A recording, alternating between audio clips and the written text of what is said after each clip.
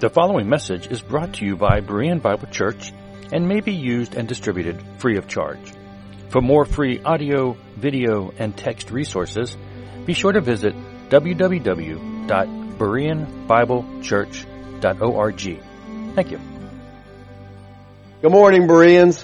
Good morning. All right, this morning we're going to be back in 1 John, continuing our study of this little but, to me, very challenging book. We finished last time looking at chapter 3 and verse 10a. And if you remember, I said that's not a good place for a division of verses because the first half of the verse goes with what precedes it and the second half goes with what follows. And so next week I plan on picking up our study at 3:10b and going through that. But today I just want to look at verse 12 and talk about the serpent seed doctrine. How many of you are familiar with that? How many of you know what the serpent seed doctrine is? You heard it? One hand. That's it? One person? Okay. Well, you're going to know when you leave here today what it is. All right? Verse 12 says this. We just read it, but 1 John 3:12 says, "We should not be like Cain, who was of the evil one and murdered his brother. And why did he murder him?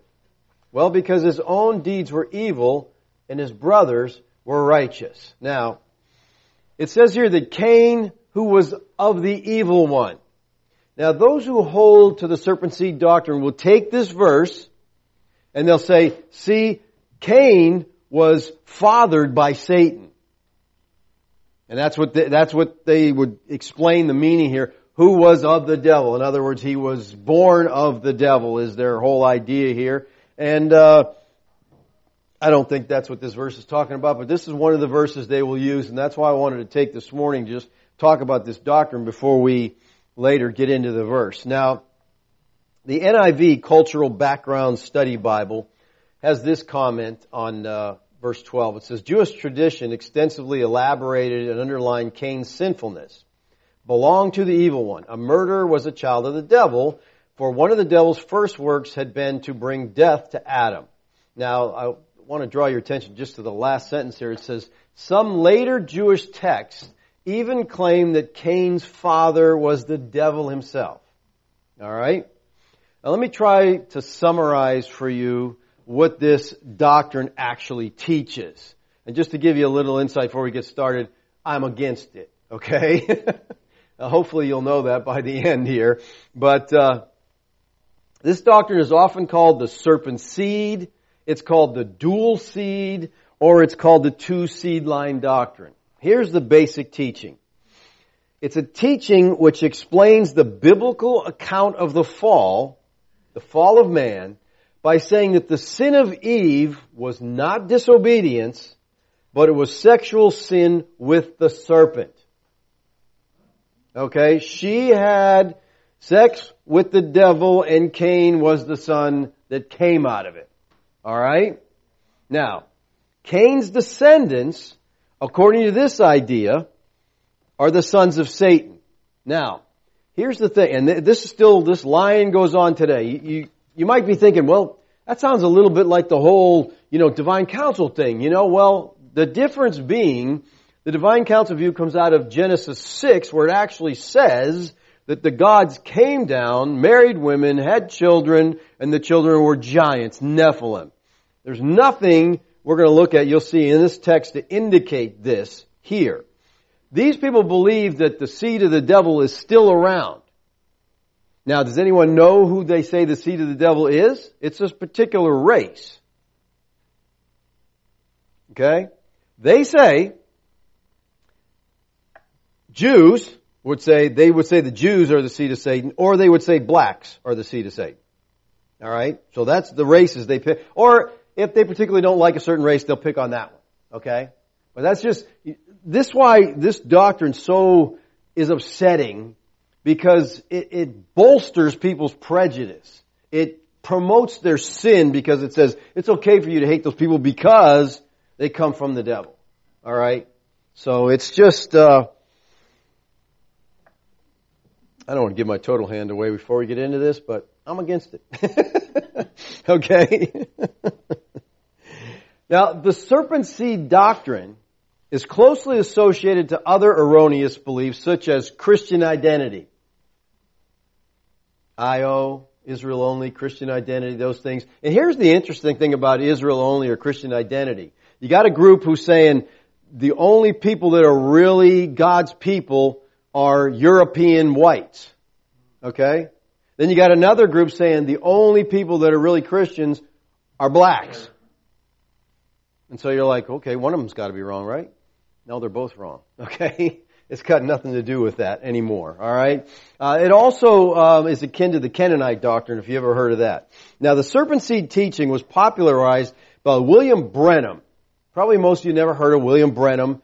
He lived from 1909. He died in 1965. So you probably don't know him, but he was an American preacher. He was a faith healer, and he initiated the post-World War II healing revival. Very big in this. He is said to have left a lasting impact on televangelism and the modern charismatic movement and is recognized as the principal architect of the restorationist thought for the charismatics by some Christian historians. So he had an influence. At the time that his rallies, his campaigns were held, his interdenominational meetings were the largest religious meetings ever held in America. His ministry reached global audiences with major campaigns held in North America, Europe, Africa, and India. Now, Branham claimed to have received an angelic visitation on May 7th, 1946. Commissioning him, these angels came and they talked to him and they commissioned him his worldwide ministry, and there he launched his campaigning career in about mid-1946. His fame spread pretty rapidly as crowds were drawn to his stories of angelic visitations. Everyone's coming, oh, tell us what these angels told you, you know. And also the reports of miracles that were supposedly happening at his meetings. By 1960, Branham transitioned into a teaching ministry. The campaigning ministry was starting to die out, so he transitioned into you could call it teaching. He was teaching, but it wasn't too good stuff he was teaching. Now, many of his followers accepted his sermons as oral scripture. That should scare you. That should alert you. Okay. Oral scripture. This guy is just preaching. You can tell when someone is talking about his teaching, even today. You know, I was looking at a couple churches that teach this doctrine, and they had stuff on there calling it the message. That's his teaching. That's what they call his teaching. It is the message. All right? In 1963, Branham preached a sermon in which he indicated he was a prophet with the anointing of Elijah, who had come to herald Christ's second coming. Remember, he died in 65. So he still hadn't come, I guess, you know, because he was preaching that in 1965. His teaching continued to be promoted through the William Branham Evangelistic Association, who reportedly, in 2018, had 2 million people receive their material. So it's still going out. It's still, you know, a lot of people know who Branham is. There are many churches in the country that, you know, preach his doctrine, that claim to, you know, be promoting the message. Here's a quote from Branham. Here is what really happened in the Garden of Eden. In case you were wondering what really went on there, he's going to tell us. The Word says that Eve was beguiled by the serpent. She was actually seduced by the serpent. He was so close to being human that his seed could and did mingle with that of the woman and cause her to conceive. When this happened, God cursed the serpent. Now, Branham is not the first to preach this doctrine. We'll look at it a little bit later that, you know, we can see in the 3rd century pretty much AD that there's some hints of this coming about. But he was one of its major proponents, especially in more modern times. Those who promote this doctrine say that the fall of man was not caused by disobedience, but by sexual sin between Eve and Satan. Now, let's look at the text of Scripture and see how much of this comes out of Scripture and how much comes out of the imagination of some very imaginative people. All right, let's start with Genesis 3:1. Now the serpent was more crafty than any other beast of the field that Yahweh God had made. He said to the woman, "Did God actually say, 'You shall not eat of any tree in the garden'?" So here we got the serpent carrying on a conversation with Eve. Now we just went over this, but let me remind you again. The serpent here is from the Hebrew word nakash. All right, which according to Hebrew scholar Michael Heiser is most likely a triple entente. All right, which is a word or phrase that has three different meanings at once. The root nakash is from nun, het, shin, the Hebrew letters, which is the basis for a noun, a verb, and an adjective in Hebrew. If you take nakash as pointing to the noun, the word here would mean serpent, as it's translated. That's a valid translation. But you gotta keep in mind, serpent is not a member of the animal kingdom. It's not a snake. Okay? Have you ever wondered why so many of God's enemies are described in Scripture with serpent-like language? Think of Job's Leviathan, Revelation's dragon, Daniel's beast from the sea. Why is it a serpent that shows up in the garden to tempt Adam and Eve? Well, here's what we have to understand. The Bible uses all kinds of images to talk about spiritual forces of evil. It uses serpents, dragons, sea monsters, and other creatures of chaos. These are, we could say, chaos monsters that we see all throughout Scripture, and not just Scripture, but the A&E culture. A lot of the A&E writings talk about these chaos monsters. And the neat thing about the Bible, we see these chaos monsters, we always see God victorious over these chaos monsters, smashing, squashing these chaos monsters. So serpent Nakash here in Genesis 3, he's a chaos monster. This serpent here is to disrupt, to cause chaos. The Bible uses chaos monster imagery all over the place to depict God's power over chaos and evil. Let's look at just one scripture, Psalm 74. Yet God my King is from old, working salvation in the midst of the earth. You divided the sea by your might. People, the sea in the Bible is a picture of chaos. Okay? Because the sea is scary. It's unknown. We living here in Virginia Beach, we ought to understand that, right? How many times we hear people dying because they went out to swim in the ocean and they got caught by an undertow and they got dragged out or they got bit by a shark. See, the sea is full of things that scare you, and it's dangerous. You go out in the boat and a storm comes up and all of a sudden you're dead, you know? So chaos, the sea is a picture of chaos. Alright, so here we have the chaos, and he goes, you broke the heads of the sea monsters. These monsters are in the sea because they're chaos monsters. And on the waters, you crushed the heads of Leviathan. A lot of times in A&E culture, you'll see a seven-headed serpent. All right, and this is the idea. He crushed the heads, plural, Leviathan. You gave him as food for the creatures of the wilderness. All right, so in Genesis 3, we have this Nakash causing chaos. But in Genesis 3:15, we have a promise of a coming deliverer who will crush this chaos monster and restore man to God's presence. All right, let's go back to Nakash as a triple entente. If you were to take the verb, it would mean deceiver or diviner. So Nakash could imply a deceiver. This option also fits the story. Now hang on to this meaning because it's really important, I think, in refuting the serpent seed doctrine. So if you use Nakash as a verb, it means deceiver.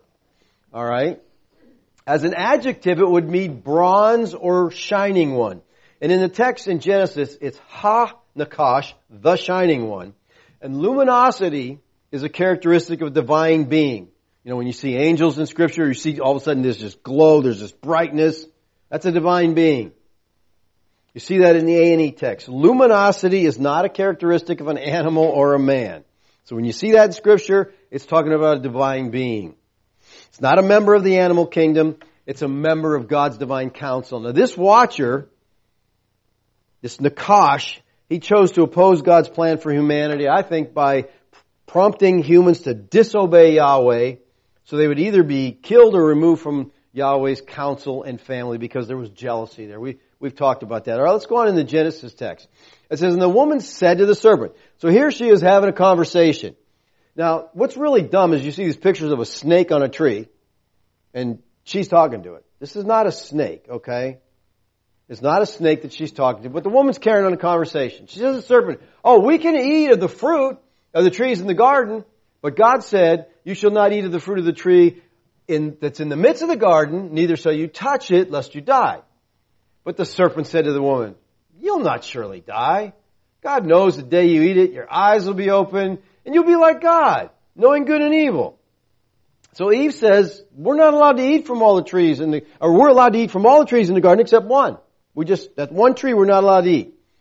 Will you hang on to that thought? He could have ate from any tree in that garden, except one. So the serpent tells Eve, you won't die. Just go ahead and eat it. And then verse 6 says, so when the woman saw that the tree was good for food, and that it was a delight to the eyes, and that the tree was to be desired to make one wise, she took of its fruit and she ate. And she also gave some to her husband who was with her, and he ate. Now let me ask you something, people. What just happened here?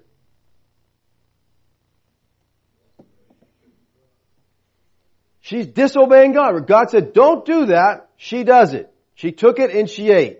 She ate of the forbidden fruit, whatever it was. We're not saying it's an apple. Everybody, makes it an apple. We don't know what it is, okay? Now here, this is where it gets interesting. What we are told by those holding the serpent seed doctrine is that eating here of the fruit is a sexual sin. Huh? Okay, we're getting to that. That's exactly right. They say this is adultery on Eve's part. When it says she ate, it means she had sexual sin with the devil. Now, I hope you'd be thinking right about now, how on earth did they get that? How do you go from eating to sexual sin? Well, I'll show you in a little bit, all right? It gets more bizarre. Those who support the serpent seed idea cite many passages in the Bible as proof that their idea is correct. Almost without exception, these proofs require an interpretation that is totally inappropriate to the context of the passage. I mean, it's like they don't expect you to be thinking at all. Look at Genesis 2:9. Out of the ground, Yahweh God made to spring up every tree that is pleasant to the sight and good for food. The tree of life was in the midst of the garden, and the tree of the knowledge of good and evil. Now, Branham's view is that the tree of life in Genesis refers to Yeshua. Okay? Branham writes this, if the tree of life is a person, then the tree of the knowledge of good and evil is a person also. It can't be otherwise. In other words, there's no other options, right? Really? Thus, the righteous one and the wicked one stood side by side there in the midst of the Garden of Eden. See, by arguing that Yeshua is the tree of life, Branham then concludes that the tree of knowledge of good and evil is the serpent. Well, wait a minute. Is he a serpent or is he a tree? Maybe he's playing a couple roles in this play. Yeah. This leads Branham to conclude that the sin in the Garden of Eden involved sexual relations between Eve and Satan. Well, if Yeshua is the tree of life, then that would mean that after they had sex with Satan, the tree of the knowledge of good and evil, God stopped Adam and Eve from being able to have sex with Yeshua. Right?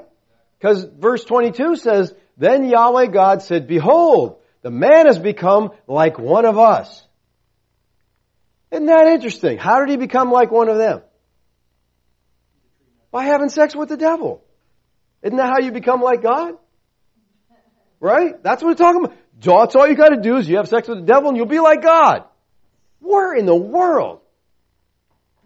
Now lest he reach out his hand and take also of the tree of life and eat and live forever. So can't eat that tree. Remember, they think that eat means have sex with.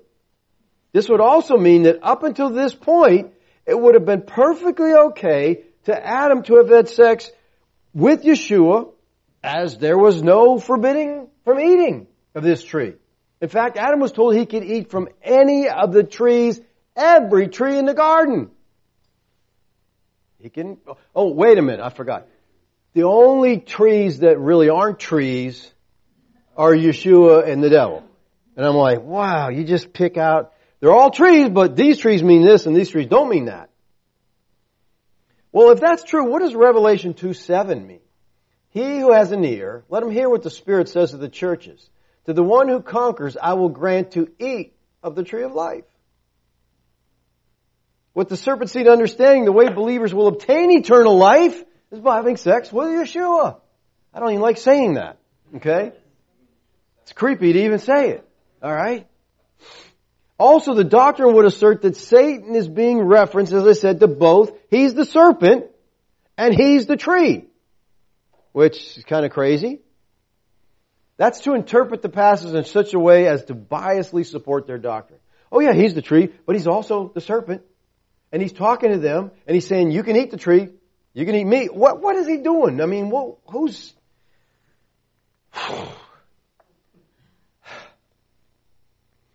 So when the woman saw the tree was good for food, and that it was a delight to the eyes, and that the tree was to be desired to make one wise, she took of its fruit, and she ate. The plain words of the text should be sufficient to explain the meaning as not being a sexual act, but an act of disobedience to the command of eating from the one tree that God put off limits. What in this text tells us that eating the fruit is not a sexual sin? David already said it. What? Right. And she gave some to her husband who with her, and he ate. What did she give him? Fruit, right? Where did the fruit come from?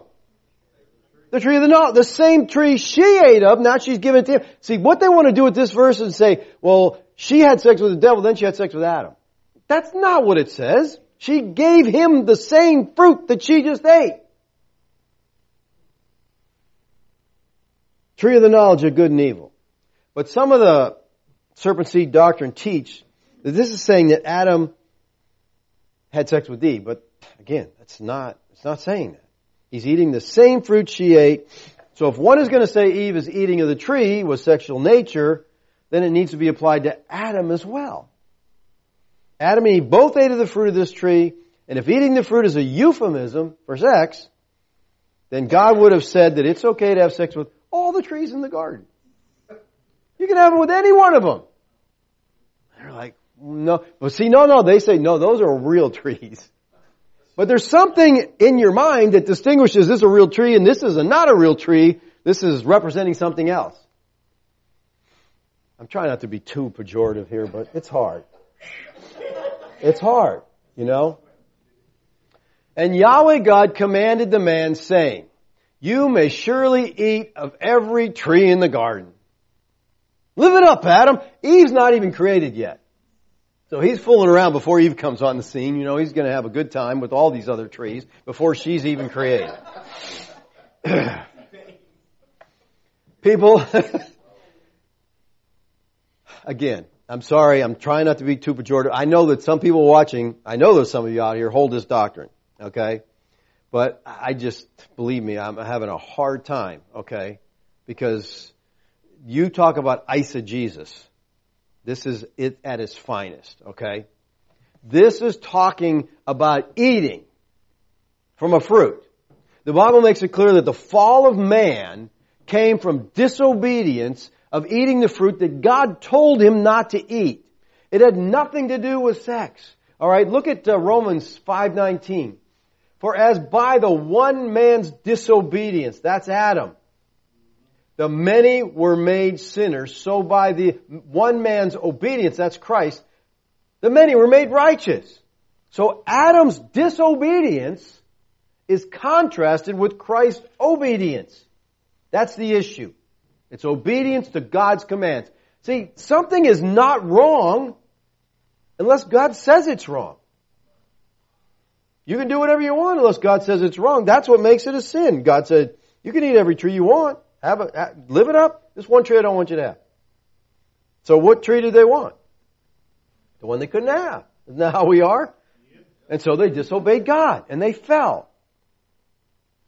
Now, God confronts the first couple after their sin, right? He comes to them and says, what happened here? And Adam blames who? The woman you gave me. He blamed Eve and he blamed God. Okay, God, it's your fault because you gave me this woman. I didn't ask for her. You gave me her, it's your fault. Eve blames Satan. Okay? And Yahweh God said unto the woman, what is this that thou hast done? And the woman said, the serpent beguiled me, and I did eat. Now, you notice this is the King James Version I'm quoting here? It says, the serpent beguiled me. The people who hold to the serpent seed doctrine love the King James Version. They love it. One guy, we were having an argument, and he goes, don't quote me any Bible verses unless they're King James. Like, none of the other Bibles count. That shows you right there. There's a little bit of a problem here, okay? And here's why. They say, the serpent seed doctrine people say, the word beguiled here is synonymous with seduced. Well, context and scholarship disagree with that, okay? But this is one of the things they make up. Hey, beguiled here, that means seduced. Branham explains this way. He says, he seduced her, Eve, and by her did Satan have a child vicariously. Cain bore the full spiritual characteristics of Satan and the animalistic, sensual, fleshly characteristics of the serpent. This view requires the interpreter to suggest that beguiled in this context actually means to sexually seduce. However, if you look at any of the contemporary translations, the Hebrew, this word here, beguiled, is translated deceived or tricked. Most any of the newer translations. None of these translations render the word as seduced or imply anything, of that idea. Look at the ESV. It says, the serpent deceived me and I ate. King James says beguiled, and again, they're taken beguiled. The Hebrew word, if we look at this in the Hebrew, the serpent there, same word we saw in Genesis 3:1, nachash. Okay? The Hebrew word for deceive here is nasha. So the nakash, nasha. Deceiver, deceived. That's the Hebrew. Alright? I think it's really clear. Deceiver, deceived. Nasha means, they want to try to tell you that it means to sexually seduce. All the seed line teachers want to claim that. Well, if that is true, okay, then in 2 Kings 18:29, Rabshakeh was warning the inhabitants of Jerusalem not to let King Hezekiah sexually seduce them. Thus says the king, do not let Hezekiah nasha you, for he will not be able to deliver you out of my hand. Makes no sense, okay? 2 Kings 19:10, Rabshakeh is warning Hezekiah, lest he be sexually seduced by Yahweh. Thus shall you speak to Hezekiah, king of Judah. Do not let your God, in whom you trust, nasha you, deceive you, sexually seduce you. It doesn't fit. Jeremiah 4:10, Jeremiah was accusing Yahweh of sexually seducing the descendants of the house of Judah. Then I said, Lord Yahweh, surely you have utterly deceived, nasha, this people. Again, Jeremiah 29:8, Yahweh was warning the remnant of Judah about sexual seduction by the prophets. Thus says Yahweh of hosts, the God of Israel, do not let your prophets and your diviners who are among you deceive, nasha you. Jeremiah 37:9, Yahweh is warning King Zedekiah and the remnant of Judah not to sexually seduce themselves. Thus says Yahweh, do not nasha yourselves. So the whole argument is based on the word nasha, and it's made up. They've taken the word, say, this word means this. It doesn't mean that. Eve is blaming the serpent for deceiving her, for tricking her into disobeying God. She's not stating that he seduced her. That's not there. You're not going to find it in the context. You're not going to find it in the language. Okay? Now she says, the serpent deceived me and I ate. Another problem with the serpent seed view is the Hebrew word ate here is achal. And it's consistently used for, guess what? Eating. That's crazy. Physically eating. It's not used for sex, alright? So you might ask, well, how do they turn eating into having sex? Good question. I'm glad you asked. Okay? To support their view, they will go to verses like this. This is one of their favorite verses, Proverbs 30:20. This is the way of an adulteress. She eats, wipes her mouth and says, I've done nothing wrong. So they're saying, see that? Adulteress and eats. That's what it is. Listen, this is not saying that eating is a metaphor for adultery. The idea here is just like someone eats something they shouldn't be eating, they wipe their mouth to appear that they didn't eat anything. Alright? The adulteress commits sexual sin and then acts like she didn't do anything wrong. She hides the evidence of her shame and professes innocence. This is greatly overstated by the serpent seed believers as a proof text for their wrong doctrine. And it's not even saying what they think it's saying. But you got the word adultery and eat in the same sentence, so it's like, oh yeah, there you go. That proves our point. No, it really doesn't. Okay? The word ate from achal simply means to eat. This word and its derivatives are used 810 times in the Hebrew text. Let me just show you a few of them, okay? But you shall not eat flesh with its life that is in blood. Now, figure out what that's saying there, okay? If we apply the understanding to eat here as a euphemism for sex, then what we have is God informing the Hebrews that they can't have sex with anything that has blood in it. Okay, how's that sound to you? Okay? During the Feast of Unleavened Bread, the Hebrews must not have sexual intercourse with leavened bread. Only unleavened bread. Okay? 7 days you shall eat unleavened bread. Alright, now here's why I bring these two up, these two last verses. The exact wording in Hebrew is used in both of these verses, the same thing as in chapter 3. And so we have to ask, is the word a euphemism in Genesis 3, but in 9 and 12 it's not? And it's used the exact same wording. Well, you say, it could be the context is different. That's right. Context always gives us the answer as to why a word is used to mean something. However, for this word to mean a sexual act in Genesis 3, and not in the rest of its uses in the Bible, in context, would have to dictate the different application. But in order to make it do that, you have to already believe that it's in fact a euphemism for a sexual act, and then you have to read that into the text, and then read it back out of the text. It's circular reasoning, and it simply fails. It's eisegesis. Exegesis is drawing out of the Bible what's in there. Eisegesis is reading something that's not in there at all. Okay? 3:15. But I will put enmity between you and the woman, and between your offspring and her offspring. This is actually where they get the name of their doctrine, serpent seed doctrine, because there's a serpent here. He has a seed. You know, offspring is, in the King James it says seed. It's talking about offspring, okay? So the King James says, I will put enmity between thee and the woman, between thy seed and her seed. So the serpent seed doctrine, they come from this, and they say both seeds are literal. And they attempt to show that Satan has a physical seed just like the woman does. But if we use just a little bit of logic, this interpretation completely falls apart.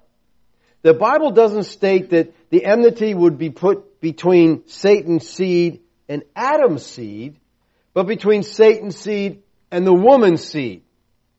You see the problem already? If Satan did in fact produce his seed through Eve, then that seed would also be the seed of Eve. The woman, so her seed would in fact be both Satan's and Adam's. And I'll show you some things later that they think that's true. They think there was twins. She had twins. This would make God's statement that God would put enmity between her seed and her seed. That's what he'd be saying, because their seed they're coming from Eve. This makes completely illogical argument that God is putting enmity between her physical seed and her physical seed. This is not the distinction God is making here. Alright. I want to go to Genesis 4:1 because to me this is the verse that just shuts it down, or should shut it down and shut them up forever. Because here's what the Bible actually says. You don't have to make it, oh, it means this and that means this and also over here is that. No. Adam knew Eve. Okay? Knew is a euphemism. Okay?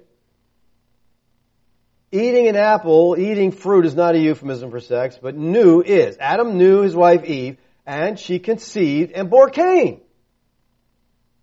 That, to me, should be the death of the serpent seed doctrine.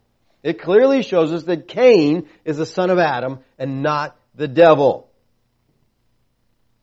She bare Cain. Cain then would seem to be the result of Adam knowing his wife, not from a sexual act with Satan. Eve declares, I have gotten a man with the help of Yahweh. Now, that doesn't sound like a proclamation of someone who's pregnant from the devil, does it? No. All right, but hang on, because, they got to deal with this, right? Those who hold the serpent seed doctrine would take us to Genesis 5:3. When Adam had lived 130 years, he fathered a son in his own likeness, after his image, and named him Seth. And from this verse, you can see there how he can't be the father of Cain, right? Can you understand that? No, you can't see it? Oh. Well, they would argue, 5:3 says that Adam fathered a son in his own likeness after his image. But those phrases aren't used of Cain in 4:1. Therefore, Cain's not the son of Adam. Good logic, isn't it? No, it's horrible logic. Doesn't make any sense. And if you go to Genesis 4:25, it wipes out the 5:3 argument that's basis for 4:1's argument. And Adam knew his wife again, and she bore a son, and called his name Seth. And she said, for God has appointed for me another offspring instead of Abel, for Cain killed him. We don't have this image language in Genesis 4:25, and we don't need it. Verse 25 connects back to verse 1. So Adam is the father of both Cain and Seth, and this language in 5:3 doesn't telegraph us anything different. Now, the view that Cain was the offspring of Satan focuses on some really unusual things everywhere it goes, but it does a lot of damage with this verse here in 4:1. Genesis 4:1, and there's a Targum on 4:1 that they really hold to as doctrine. But let's look at the last part of this, because this is really difficult in the Hebrew. It says, I've gotten a man with the help of Yahweh. Now, let me see if I can explain to you what's going on here. Right before the word Yahweh is a two-letter particle called the Aleph Tav, the Et, which usually marks a direct object. But it can also be a preposition. So, if it was a direct object, the Aleph Tav would be this. I have created a man, Yahweh. That's what the text literally says. Gotten is not a good translation. The Hebrew word it uses here really has the idea of created. I've created a man, Yahweh. Now, scholars look at that and say, that can't be right. What is she saying here? I mean, she didn't create, Yahweh's not created. She certainly didn't create him, so what's going on here? Alright, so they say, well, we have to take the Aleph Tav here as a preposition, which would be this. I have created a man with Yahweh. Oh, that's, I guess, a little better, right? The English in the ESV, the word help, there's no Hebrew equivalent to that in the text. The translators add words like this to help you, help us, figure things out. I've got a man with the help of Yahweh, all right? But that's not there. It just says, I've created a man, Yahweh. Now, in his book, Outside of Eden, Cain and the Ancient Version of Genesis 4:1-6, M.W. Scarlata writes this. If the Aleph Tav is taken as a predicate accusative, the sentence could be translated, I have acquired or created a man who is Yahweh. Alright, so that's what the text says. Now watch what he says. Which could signify that Eve believed she had given birth to the promised seed of Genesis 3:15. I can see that. I mean, that's a possible translation. He said that was actually Martin Luther's view. Okay, that's what he believed. I've gotten a man, Yahweh. In other words, This is the fulfillment of the promise that a man's going to come and fix this. She thought she had given birth to Yahweh. All right? Maybe because of the difficulty of the Hebrew, or maybe because the translator was smoking something, we have some very strange translations of this verse in the Targums. Now, Targums are Aramaic translations from the Hebrew. They take the Hebrew, we're translating them into Aramaic, they're called Targums. All right? Now, there's a Targum called Pseudo-Jonathan that has a reading for Genesis 4:1. And here's how that Targum reads. Adam knew his wife, this is 4:1 and 2. Adam knew his wife Eve, who had conceived from Samael, the angel of Yahweh. Then from Adam, her husband, she bore his twin sister, Abel. Abel was a keeper of sheep, and Cain was a man tilling the earth. Okay? Samael. That's, again, this is Genesis 4:1 and 2 in Clark's edition of the Targum Pseudo-Jonathan. Now, if you compare that with the Hebrew text, you see the stuff. Now notice he says Samael, and then he says the angel of Yahweh, because the original text says of Yahweh, so they're changing it to the angel of Yahweh, but then they're telling you who the angel is Samael. You know who Samael is? He's a Satan figure. Okay? So if we compare these texts, it says, in the ESV says, now Adam knew Eve, and that starts there. Adam knew his wife Eve. Alright, so the first part, we got it okay. She conceived and bore Cain. And then it says, had conceived from Samael, the angel of Yahweh. This is verse 1, and they're both in verse 1. And then she says, I've gotten a man with the help of Yahweh. Eve's exclamation here isn't even in the verse. He just totally took that out. And the translator, or I should say in this case, the fabricator, inserts his own words. This is not a translation at all. This is totally made up. He's got the Hebrew. He's reading it. It's difficult. I have created a man, Yahweh. Yahweh. Well, can't be Yahweh. Let's make it Samael. Let's say angel of the Lord. Let's just stick that stuff in there. Alright, Samael's a Satan figure known from the pseudepigraphal text, like the ascension of Isaiah or the martyrdom of Isaiah. Samael is a Satan figure, and the writer just sticks it in there for no apparent reason. There's a complete absence in Genesis 4:1 or any other passage that Cain was fathered by Satan. The idea is just not present in the Bible. It's eisegesis. But here's what happens. You read Aramaic, and so you get your Bible and you're sitting down, you're reading, and you get to 4:1, and it's like, oh my word, Samael. You got a new doctrine form. They don't, most people are reading this, they don't have the Hebrew to translate or couldn't translate, so they just believe the text. This is why you have to use many different translations when you're studying the Bible. And try to figure out, because translators still do this, okay? Maybe not as drastic, hopefully, because they'd be caught today. Alright? But they're still giving you their own opinion, and they're translating some things that they shouldn't, because this is what they believe. So that's no longer a translation, that's an interpretation. But this is what happened with this, and this gives fuel to the fire. So you could go back, and find this and say, Pseudo-Jonathan. And now this comes from like the 7th or 8th century AD. So this is kind of old. Alright? This Targum is just one of the many ancient texts that have the idea that Cain being the serpent's offspring. We find this teaching in the Zohar, which is a Jewish mystical book that has alternate explanations of the Bible. Much of it is done from a non-biblical interpretation. It's very mystical interpretation. Alright? The Zohar Bereshis 36b says this. When they begat children, the firstborn was the son of the serpent's slime. For two beings had intercourse with Eve, and she conceived from both and bore two children. See, she had twins, but from two different dads. See what that text is saying? You're scratching your head. I know, don't. I get you. Alright. Eve had conceived from both and bore two children. Each followed one of the male parents, and their spirits parted, one to this side and one to the other, and similar their characteristics. In other words, this is just mystic stuff that has nothing to do with the Scripture. Rabbi David Max Eckhorn traces the idea back through the early Jewish Midrashic texts in his book, Cain, Son of the Serpent. He identifies rabbis who taught that Cain was the son of the union between the serpent and Eve. One of the Gnostic Gospels from the 3rd century, the Gospel of Philip. Now, we talk about pseudepigrapha. Old Testament pseudepigrapha is very helpful. New Testament pseudepigrapha is mostly whacked. Okay? Alright? So this is from the 3rd century AD. This is New Testament stuff. Gospel of Philip says, first adultery came into being, afterwards murder.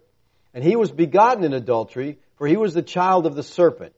So he became a murderer, just like his father, and he killed his brother. Indeed, every act of sexual intercourse which has occurred between those unlike one another is adultery. I guess that means between humans and divine beings, you know? All right. So this idea, this serpent seed idea appears, the earliest we can find anything is the 3rd century. All right. Now, the Tanakh pretty much was done being composed. So there's about 800 years difference here. So for 800 years, nobody had this idea. Nobody saw this in the Tanakh text until 800 years later, and these guys start coming up with these strange ideas. A 9th century book called Perk de Rabbi Eleazar, who in Genesis 1 identifies the serpent with Samael, who was the archangel in Talmudic writings, an accuser, a seducer, a destroyer. So, again, this stuff doesn't come up till later. This teaching, as I said earlier, and listen, I gave you the gist of what they believe, okay? And to me, like I said, unless I'm absolutely missing something, there's not a shred of anything from the text. I mean, you pull stuff and you get a good enough imagination. If you want to believe this, yeah, I guess you can find it different places, okay, by stretching things. But this teaching is not just wrong, it's destructive, okay? Because it leads directly and logically to racism. Because like I said, the people who believe this, the seed of Satan is still out there. It's a certain race of people. Depending on who believes it, they have different ideas on who that race is. The only possible outcome of such a worldview, in my opinion, is prejudice and bigotry. The Aryan nation, you know who the Aryan nation is, right? You all familiar with that? Their website says this: we believe that there are literally children of Satan in the world today. These children are the descendants of Cain, who was the result of Eve's original sin, her physical seduction by Satan. Oh, look at that. The Aryan nation believes in the serpent seed doctrine. Why? Because they want to hate a group of people. And now they can, because they're not really humans. They're the seed of Satan. And see, that can fuel your hatred. And that can justify your hatred. Racism and bigotry are sin. That's the serpent seed teaching, and it leads to both of these things. Paul teaches there is no difference between ethnicities, between races. He says in Galatians 3:28, there is neither Jew nor Greek. Now, okay, so Jews and Greeks disappeared? He says there's neither slave nor free. There's no more slaves, there's no more free people. There's no male or female. Oh, that sounds like today's teaching. All kinds of these no, that's not what it's saying. Listen, it's saying in Christ, none of these things make any difference. If you're in Christ, it doesn't matter if you're a Jew or if you're a Gentile. You both have the same access to God. It doesn't matter if you're a slave or free. You both have the same access to God. It doesn't matter if you're a female or a male. You both have the same exact access to God through Christ. That's what he's saying here. And we have to understand that the Jews and the Greeks back then, they hated one another. We see this in John 4, where the Samaritans were actually half-breeds. They were half Jew, half Greek. So they were hated for being half-breeds. The Samaritan woman said to him, how is it that you, a Jew, ask for a drink from me, a woman of Samaria? For Jews have no dealings with Samaria. All right? Now, what's interesting here, the Greek word used for dealings is sunkratomai. All right? And sunkratomai means use the same objects or utensils. Hey, you guys don't use the same object or utensils that we do. You don't drink out of the same cups we do. They didn't use the same, or they don't use anything together with the Samaritans. They don't use the same thing. See, they don't drink out of the same cup. It's very specific. It's not saying you have no dealings with the Samaritans. Because what was happening while this conversation was going on? The disciples were out getting food from the Samaritans. They were having dealings with the Samaritans. Well, so he's not saying they don't have dealings. She's saying, we don't use the same utensils as you guys do. What are you talking about? This woman is saying, I know your culture. I know what you think about us. And Yeshua shattered that because it was a non-biblical tradition. That kind of hatred toward the Samaritans that came from the Jews was wrong. And he was telling them it's wrong. Paul writes, when we are in Yeshua, there's no Jew or Greek. Paul makes the same point in Ephesians chapter 2. He says, but now in Christ Yeshua, you who were once far off have been brought near by the blood of Christ.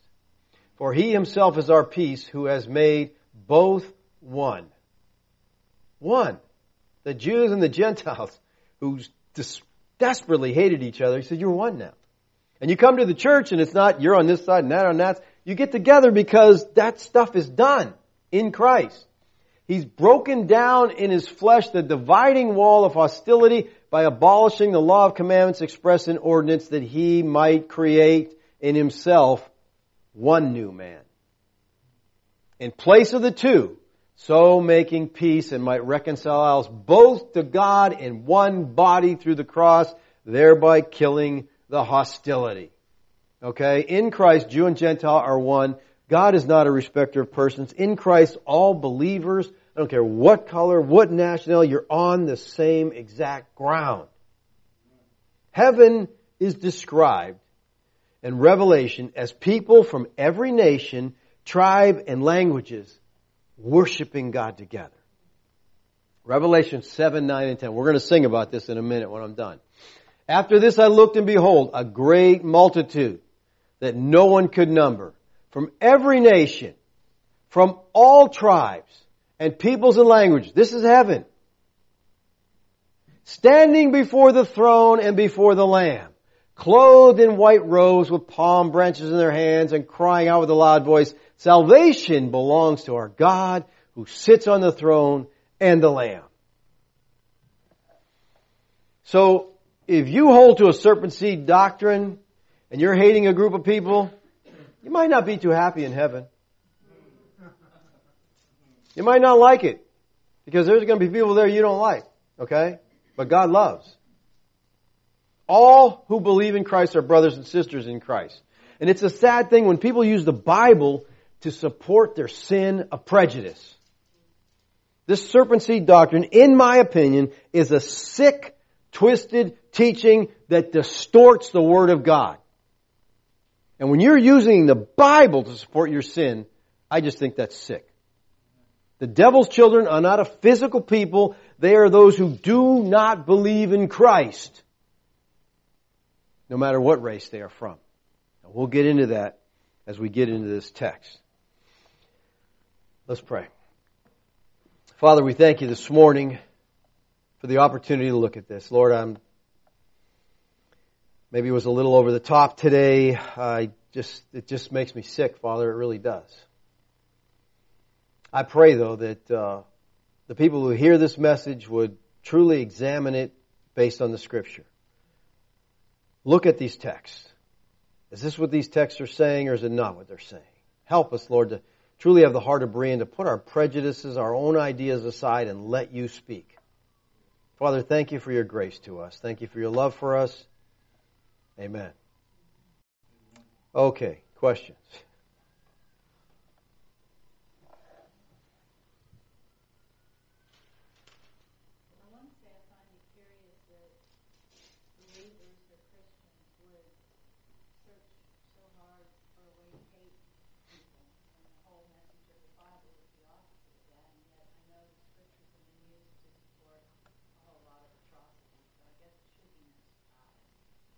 Yeah, well, that's exactly it. It's like, people, when you're going to hold a view, you got to find a verse to fit it so you can justify what you're doing.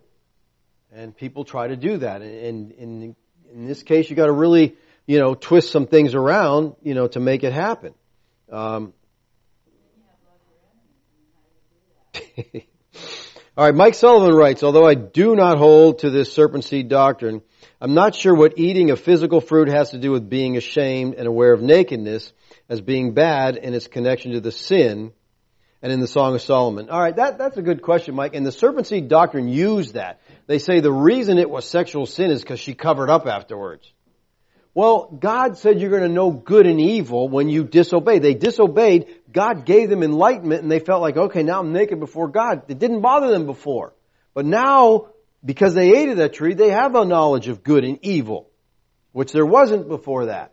And now they feel this is wrong to be naked like this. So God clothes them with skins. So yeah, they will use that in context, and I don't get what that's saying. I don't get how, here's what I really don't get, and I said it earlier, I don't get how having sex with the devil gives you enlightenment. Now you're like God.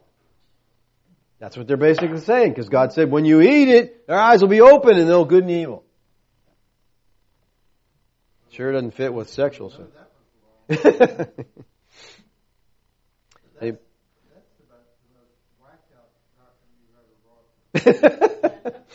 And when only one person said they were familiar with it, I felt like I don't want to corrupt your minds with this, but I think you need to know, because you'll hear this. You'll run across people, I'll tell you. All right, there's people pushing this. But when you started off and you were talking about Eve having sex with the devil, that in of itself seemed plausible. Yeah. That quickly fell apart. I agree. Once you actually got into their teachings. Right. And that's why I say, you hear, okay, you got a divine being, mating with a whole human. Well, we got that. We understand that. That's Genesis 6. But Genesis 6 teaches that. And Genesis 6 teaches that the offspring of this hybrid race, okay, you got a divine being, you got a human, and their offspring are hybrid, and they're giants. Nephilim is a giant. So, it's easy to tell, hey, that's the offspring that's a Nephilim there, okay? Well, they're saying, these people are all among us, seed of Satan, but they, some of them will say, well, they do look different because they're dark, they're black, okay, that's how we know. And others will say, no, they're Jews. They say the Jews are the seed of Satan. And I don't know really how you distinguish them unless by their name or what, I don't know how you do that, but, they want to pick somebody out. But listen, with the Nephilim, God put an end to that, okay? Called the flood, first of all, that didn't wipe them all out. Now, why? I think there was a second incursion. That's my opinion. But we had Nephilim after the flood, but God did wipe them out through the conquest and through David and his mighty men. They went in and wiped out all these giants. Okay?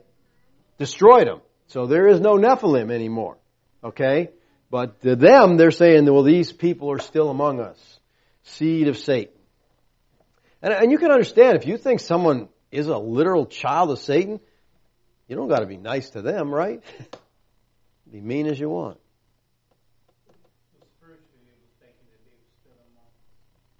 Yeah, physically still among us. Okay, they would say if you're a Jew, if you're black, again, it depends on what group. Okay, because they pick out different races that they don't like, and they would see, this. For us, it's funny because for us maybe black and white or whatever, but from Colombia, who do the Colombians are prejudiced against? Anybody know? Huh? Mexicans. Yeah. Mexicans in Colombia, I'm like, well, y'all speak the same language. No, we don't speak the same. They both speak Spanish, but different Spanish, I guess. So, but it's just funny. Yeah, everybody has somebody they don't like. And for dumb reasons. And you want to try to justify it for some reason or another, but it's crazy. So I'm sorry to have to put this in your head, but because in verse 12 we're getting to that, I don't want to, that is a verse they use to support their doctrine. All right, Cain was of the devil. He was of the devil. He acted like his spiritual daddy, not that he was a physical offspring of him. Okay, we'll talk a little bit more about that in context next week. Gary? Just a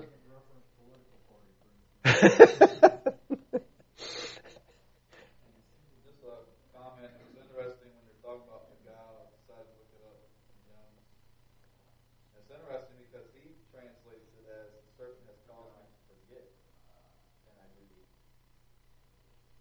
Well, that would fall into deception, wouldn't it? I guess. But that's just the sinner that he chose those that he made them forget. Yeah. And I looked it up in Strong's. Does use this word seduce, but it says to morally seduce. Right. Well, you know, and Strong's uses that based on the King James translation, how they translate it, but it's not translated that way anywhere else. No, I mean that's only like, and that's even a minor one. Right. So you got all the other definitions. Right. To mentally deceive or morally seduce. So then all the other usages of it, Young's translated as lift. They never use a lift up. Right. Lift up. So Hezekiah, do not let Hezekiah lift you up. Well, that'd be deception. He's making you believe something it's not true, that you're lifted up. Well, again, in the Hebrew, it's nakash, nakal. Deceiver, deceived. The deceiver deceived you. And that's why I said in the triple entendre of nakash, one of them is a deceiver. And I think that's what we see in the text. Here's the deceiver, he's deceiving. It's almost the same Hebrew word. Trying to make that clear. All right, we done? This nonsense?